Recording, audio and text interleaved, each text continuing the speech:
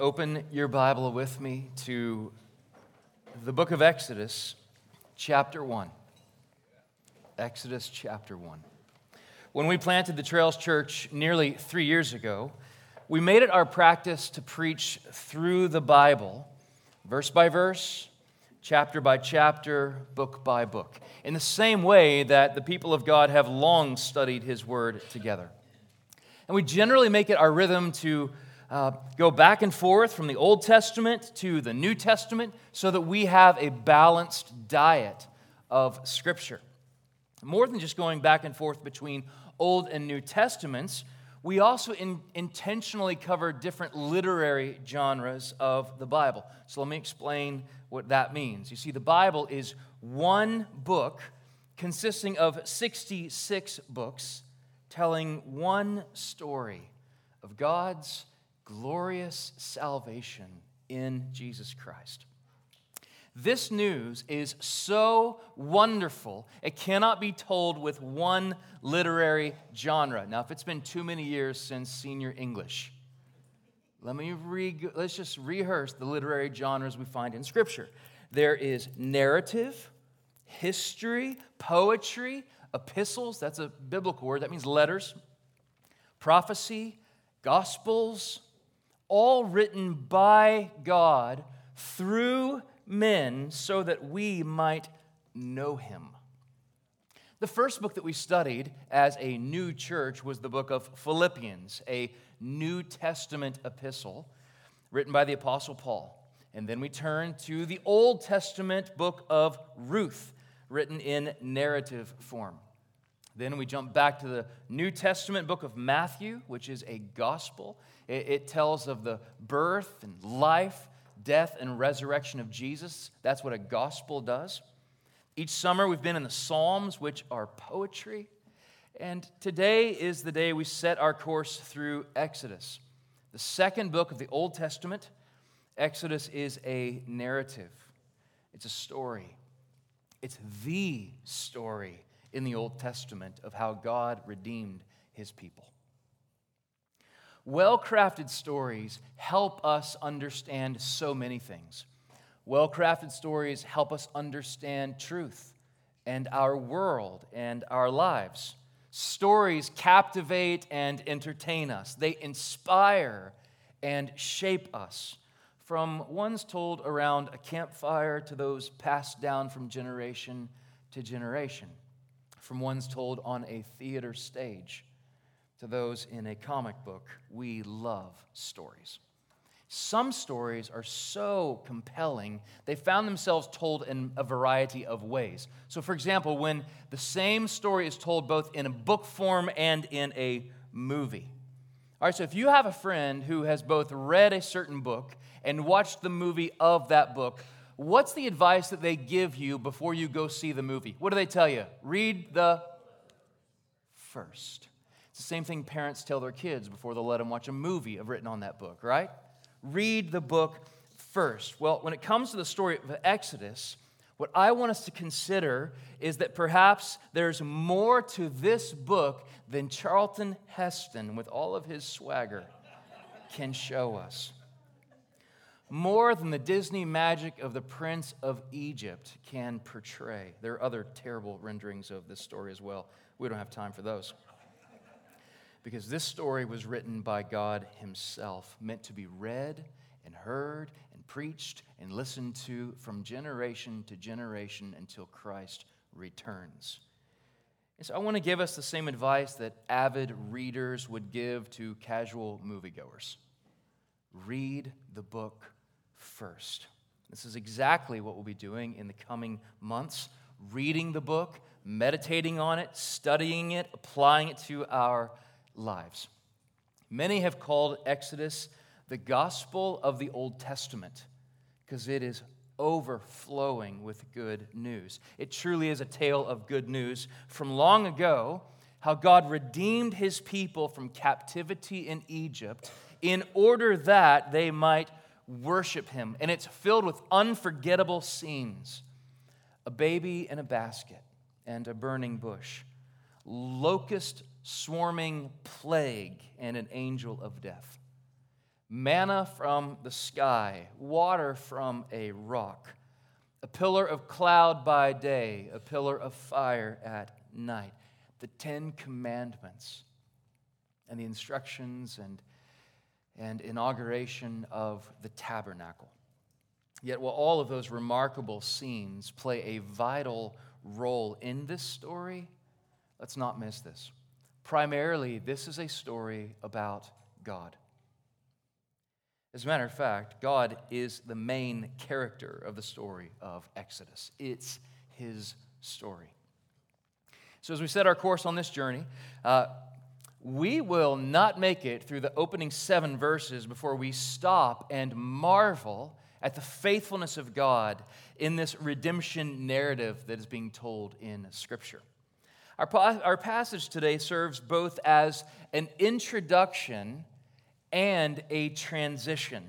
But God is speaking even when he's transitioning in the story.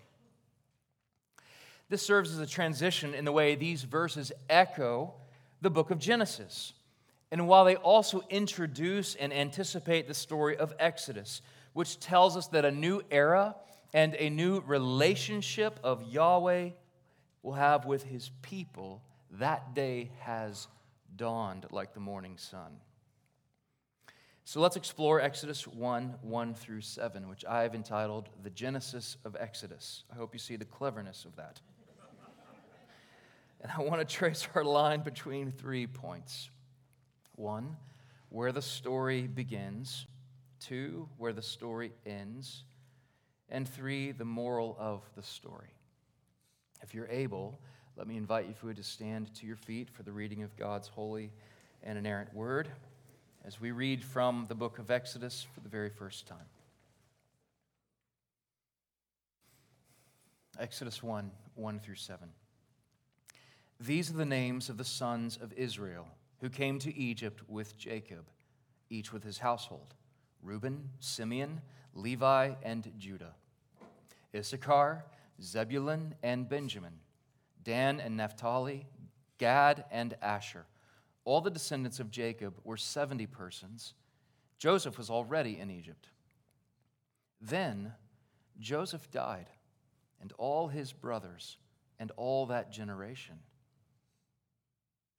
But the people of Israel were fruitful and increased greatly. They multiplied and grew exceedingly strong, so that the land was filled with them. The grass withers and the flower fades, but the word of our God will stand forever.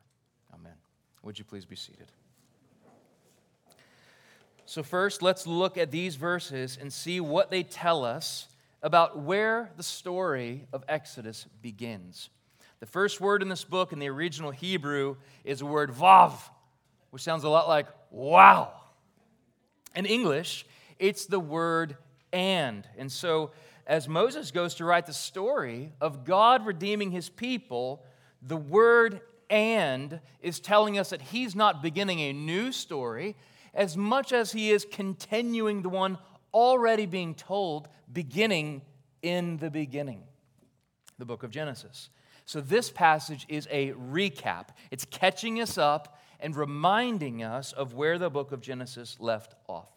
So when our twin girls were first born, we got no sleep, and the television show 24 was very popular. Anybody remember 24?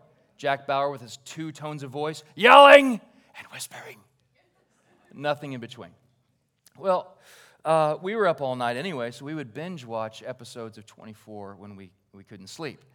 24 contains the story of Jack Bauer, whose job was to save the world from an endless wave of terrorist organizations. And my mother-in-law would always say, I hope the terrorists aren't watching this. She'll be in the next service. I'll still tell that. Each episode of 24 began with these words: previously on 24. And that would cue a 1-minute recap of the episode that had just aired the week before. Well, in his ancient way, Moses is saying in this introduction, previously in Genesis. These lists of names mentioned in verses 1 through 5 are known as the sons of Israel, or the 12 tribes of Israel, as we call them often. And with the mention of these characters, Moses is pointing our thoughts back to what he assumes we already know, the story arc of Genesis. Genesis means beginnings, and it tells us the beginnings of everything. God is the source. Out of nothing, He fashions everything, the heavens and the earth. It tells the story of the beginning of humanity and work and love. It contains the first whisper of how one day the seed of the woman, Eve, would crush the head of the seed of the serpent, which is Satan. Genesis also tells us the beginning of God starting that work in forming for Himself a people. And Moses doesn't tell us anything of the lives of these people called the Israelites. Over these 400 years of history are contained in these 7 verses, by the way. And the only thing that Moses tells us is one detail in verse 7. Let's read it again. But the people of Israel were fruitful and increased greatly. They multiplied and grew exceedingly strong, so that the land was filled with them. Now, there are 2 specific, very important passages in the book of Genesis that ring through that verse. The first one is Genesis chapter 1, verses 27 and 28, where Moses recorded, "So God created man in His own image. In the image of God He created them. Male and female He created them." So there we see how man and woman, mankind, was formed uniquely, divinely designed by the hand of God. He's even speaking in poetry there. And then he moves from poetry to prose and goes on. He says in verse 28, "And God blessed them and said to them, 'Be fruitful and multiply, and fill the earth and subdue it. Have dominion over the fish of the sea and over the birds of the heavens and over every living thing that moves on the earth.'" Here we are reminded that it is the Lord who created His people, the Lord who's promised to bless His people, and the Lord who will multiply His people. He sends us into the world with this first great commission: be fruitful, multiply as image bearers of God in the world, bringing glory to Him in everything that we do. That's the first passage that we hear an echo of in verse 7. The second one from Genesis is Genesis chapter 12, verses 2 and 3. Now, this chapter begins highlighting how, by faith, Abraham obeyed when he was called out to go to a place that he was to receive as an inheritance. And as he went out, not knowing where he was going. That's how the writer of Hebrews says it in Hebrews 11, verse 8. As Abraham obeys, God promises to him, "And I will make of you a great nation, and I will bless you and make your name great, so that you will be a blessing. I will bless those who bless you, and him who dishonors you I will curse. And in you all the families of the earth shall be blessed." So again, we hear that same refrain of Exodus 1:7 in those 2 passages, Genesis 1:27, 28, and Genesis 12:1 and 2. And we can see that beginning with Abraham, and through this line, through Abraham's line, that God will create His people and bless His people and multiply His people so that they're as numerous as the stars in the sky and the sand on the shore. Genesis 22, verse 17. Sounds great, doesn't it? Well, there's just one problem, and it's in verse 6, where we find Joseph, which is the last of the patriarchs in Genesis. He's died. Not only that, but all of his brothers have died. Those are the 12 tribes of Israel. Not only them, but the entire generation has passed away. So it may seem like the story is over, maybe even fully told, that God promised this blessing and it's come to an end. But with God, death is not the end of the story. Good authors know how to use tension in their storytelling. And I think Moses is the best author in the entire Old Testament. Here he uses the skill of his pen to create enough tension between verses 6 and 7, you could hang your clothes on them and let them dry. Verse 7 holds an ocean of theology in a single drop. In verses 6 and 7, Moses is telling us, yes, the generations that have gone before may have died, and now we have God's people in a strange and foreign land. They're not in the promised land, they're in a foreign land, Egypt. But God is still working behind the scenes. Everything is running according to plan. Each of these verbs are meant to grab our attention. Be fruitful, multiply, fill. Be fruitful, multiply, fill. This is the only time we find these three words together outside the book of Genesis.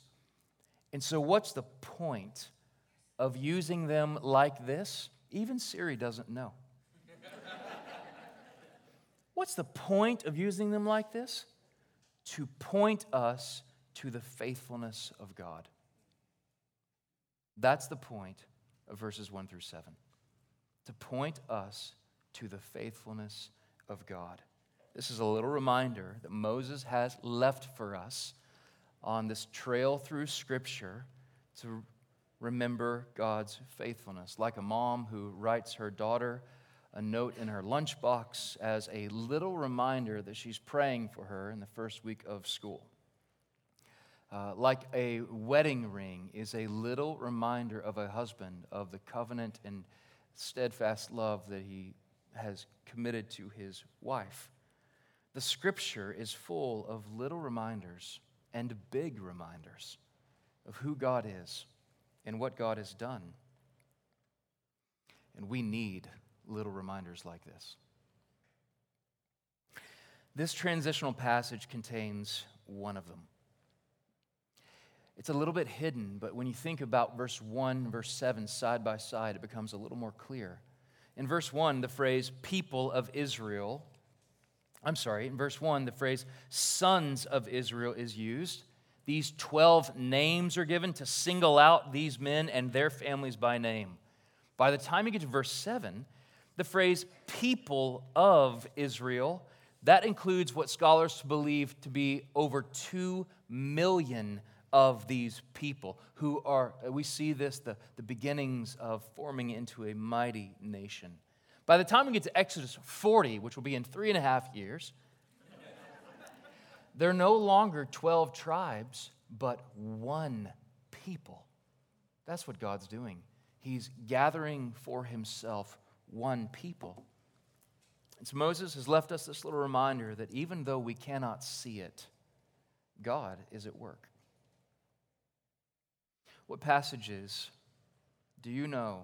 What passages have you committed to memory that are little reminders to you that even when you cannot see it, God is at work? Passages that tune your heart to sing, "Great is thy faithfulness, O God, my Father. There is no shadow of turning with thee. Thou changest not. Thy compassions, they fail not. As thou hast been, thou forever will be." That's where the story begins. Now let's look at where the story ends. And I want to zoom out and give us a widescreen shot of the story of Exodus so we can understand how these 40 chapters all hang together. So let's get out the map, in the words of the Indigo Girls. Now, I haven't used a paper map in many years, but I have 3 map apps on my phone. I've never heard anyone call them a map app, but it seems right. That's exactly what they are. So I have 3 of them. Anytime we're going on a trip, I always launch 2 of them with routes and destinations. Sometimes I trust Google Maps. Other times I trust Waze. Plus, Jamie likes to report things along the way. It gives her something interesting to do.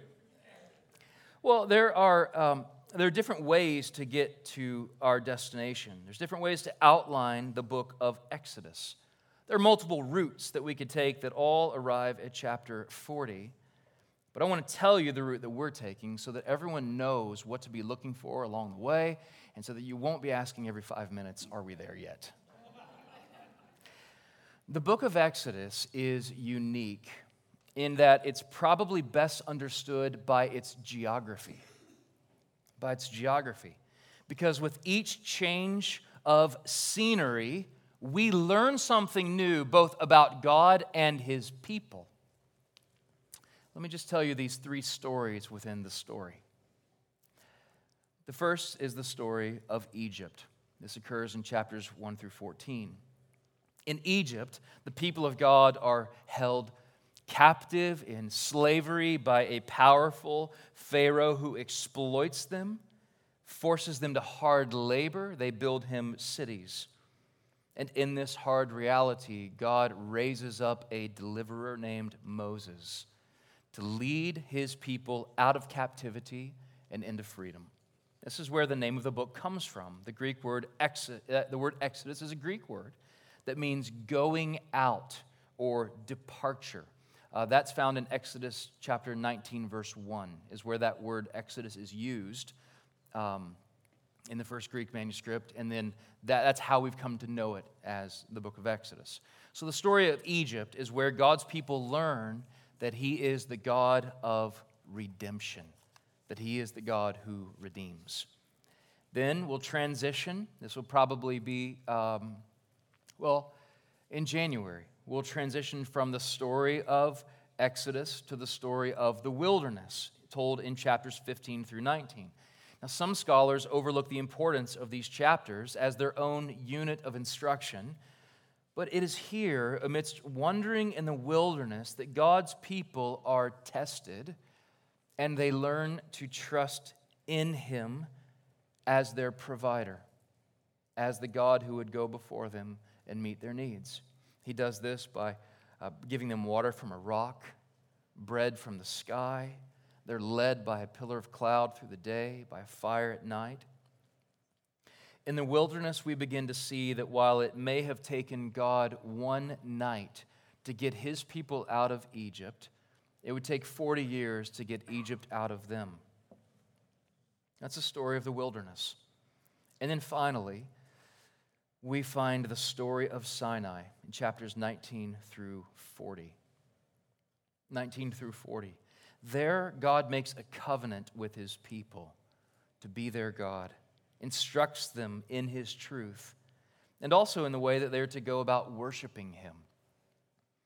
Each of these stories are telling one big story, the story of the God who redeems. Exodus opens, there's a lot of movement that happens in these chapters. It opens telling the account of a slave people who are building cities for Pharaoh. It ends with those same people, now redeemed and liberated, building a tabernacle for their God. The story begins with a God who is known as maker and provider and promise maker. It ends with the people of God knowing Him not only as those things, but also as their Redeemer. It begins with Moses being raised as the Redeemer of his people, but all the while pointing to a true and better Redeemer to come, who would bring a full and final redemption, not merely from captivity, as important as that is, but from spiritual bondage. If we approach this book as worshipers and disciples of Jesus, this book will help us grow to know and love Him more. One of the reasons that this kept coming to mind through our study of the Gospel of Matthew is just how closely related these two books are. Philip Ryken explains, Exodus sets the pattern for the life of Christ. Like Moses, Jesus was born to be a Savior and rescued from His enemies at birth. At the start of Exodus, God calls the Israelites, my firstborn son. The Gospel of Matthew also starts with the voice of the Father saying, this is my beloved Son, in whom I am well pleased. Israel is threatened by a murderous dictator who calls for the death of the male infants, just as Herod does in the time of Christ. Jesus, like His forefathers, makes the trip to Egypt to escape this oppression. Israel then leaves Egypt, passing through the Red Sea, and marches straight to the wilderness. Well, after Matthew tells us of Jesus being in Egypt, the next thing he tells us is how Jesus passes through the waters of baptism and then rises to walk into the wilderness as well. Israel feels hunger pains and thirsts while in the wilderness. Jesus, during his 40 days of fasting there, also hungered and thirsted. Alec Motyer says that Exodus is the story of the Son of God who stands in need of salvation, failing at every point of life and even of privilege. Matthew tells of the Son of God who brings salvation, perfect and righteous at every point and in every circumstance and test. We will see Jesus in the book of Exodus. And we will see how God delivering his people from Egypt was a shadow of how he would deliver them once and for all from sin through the blood of a spotless lamb, just like we'll see in Exodus chapter 12. Exodus 12. And in this book, written 1,500 years before the birth of Christ, we will see Christ, the true and better Moses, called to lead a people home, standing bold to earthly powers, God's great glory to be known, with his arms stretched wide to heaven upon the cross. See the waters part in two, the chasm of water that stood between us and God. See, the veil is torn forever, cleansed with blood we pass now through. Christ is the story, and it is to his glory that we'll be reading this book. That's where the story ends. And finally, let's look at these verses and hear what they might allude to about the moral of the story. Well, Exodus was written primarily by Moses around 1446 BC. That's 3,500 years ago. Now, my kids love to make fun of me for many reasons. I feel like that's part of a role of the father in the house, to be the cause for endless joking. Right, dads? Thus the dad joke. But my kids love to make fun of me by going, historically speaking, and because I do start a lot of sentence with that phrase, historically speaking, because it's important for us to learn from history. But even historically speaking, this was a really long time ago, 3,500 years. But let's not allow the time between our lives today, filled with busy schedules and push notifications, keep us from realizing how near this story is to our lives. Exodus helps us answer some of the most important questions in life. Questions like, does God hear the cries of his people? Does God hear you when you cry to him as his child? Can God really set us free from our sin and bondage? Can we trust that God will provide for us in the future, where it seems our resources are depleting? Has God really promises his presence both now and forever? The resounding answer of Exodus to those important questions is yes. All of those, yes. So this old story of God and his redeeming power is incredibly important for us to lean in and learn from. The Exodus provides the framework of redemption for the rest of Scripture.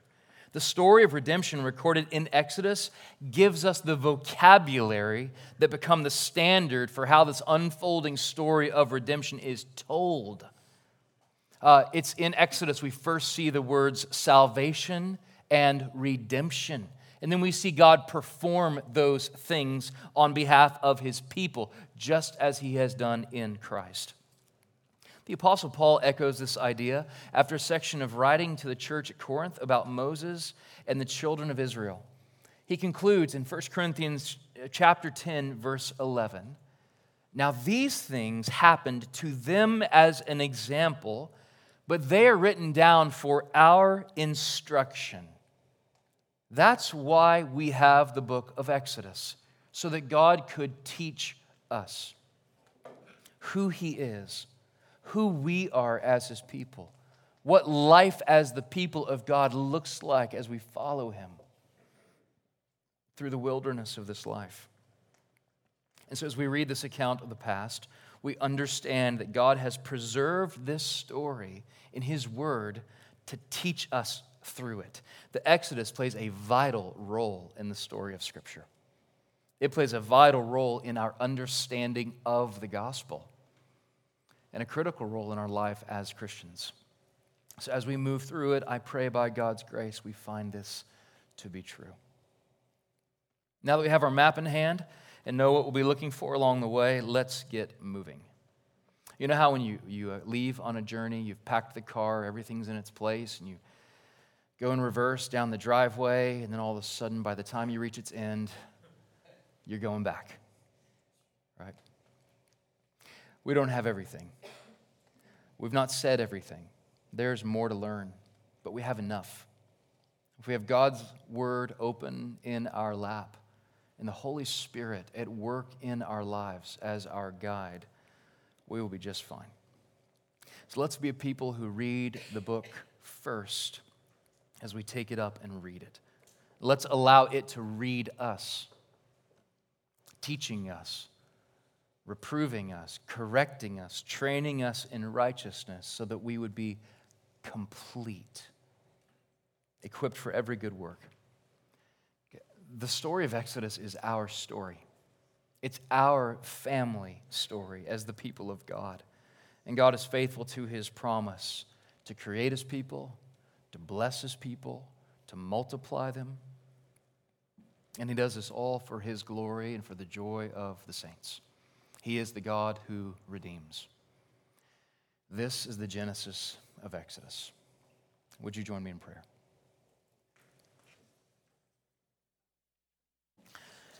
God, thank you for the power of your word, and for your great love for us that was demonstrated in not leaving us in our sin, but moving powerfully,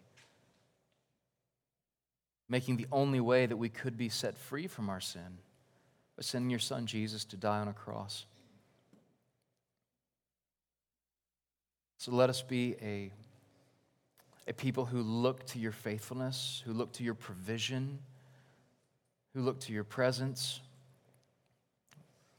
with hearts full of faith, like our forefather Abraham, leaving a legacy of faith for our children to follow, trusting that when we can see and even when we cannot, that you are never late and always working. We ask these things in Jesus' name. Amen.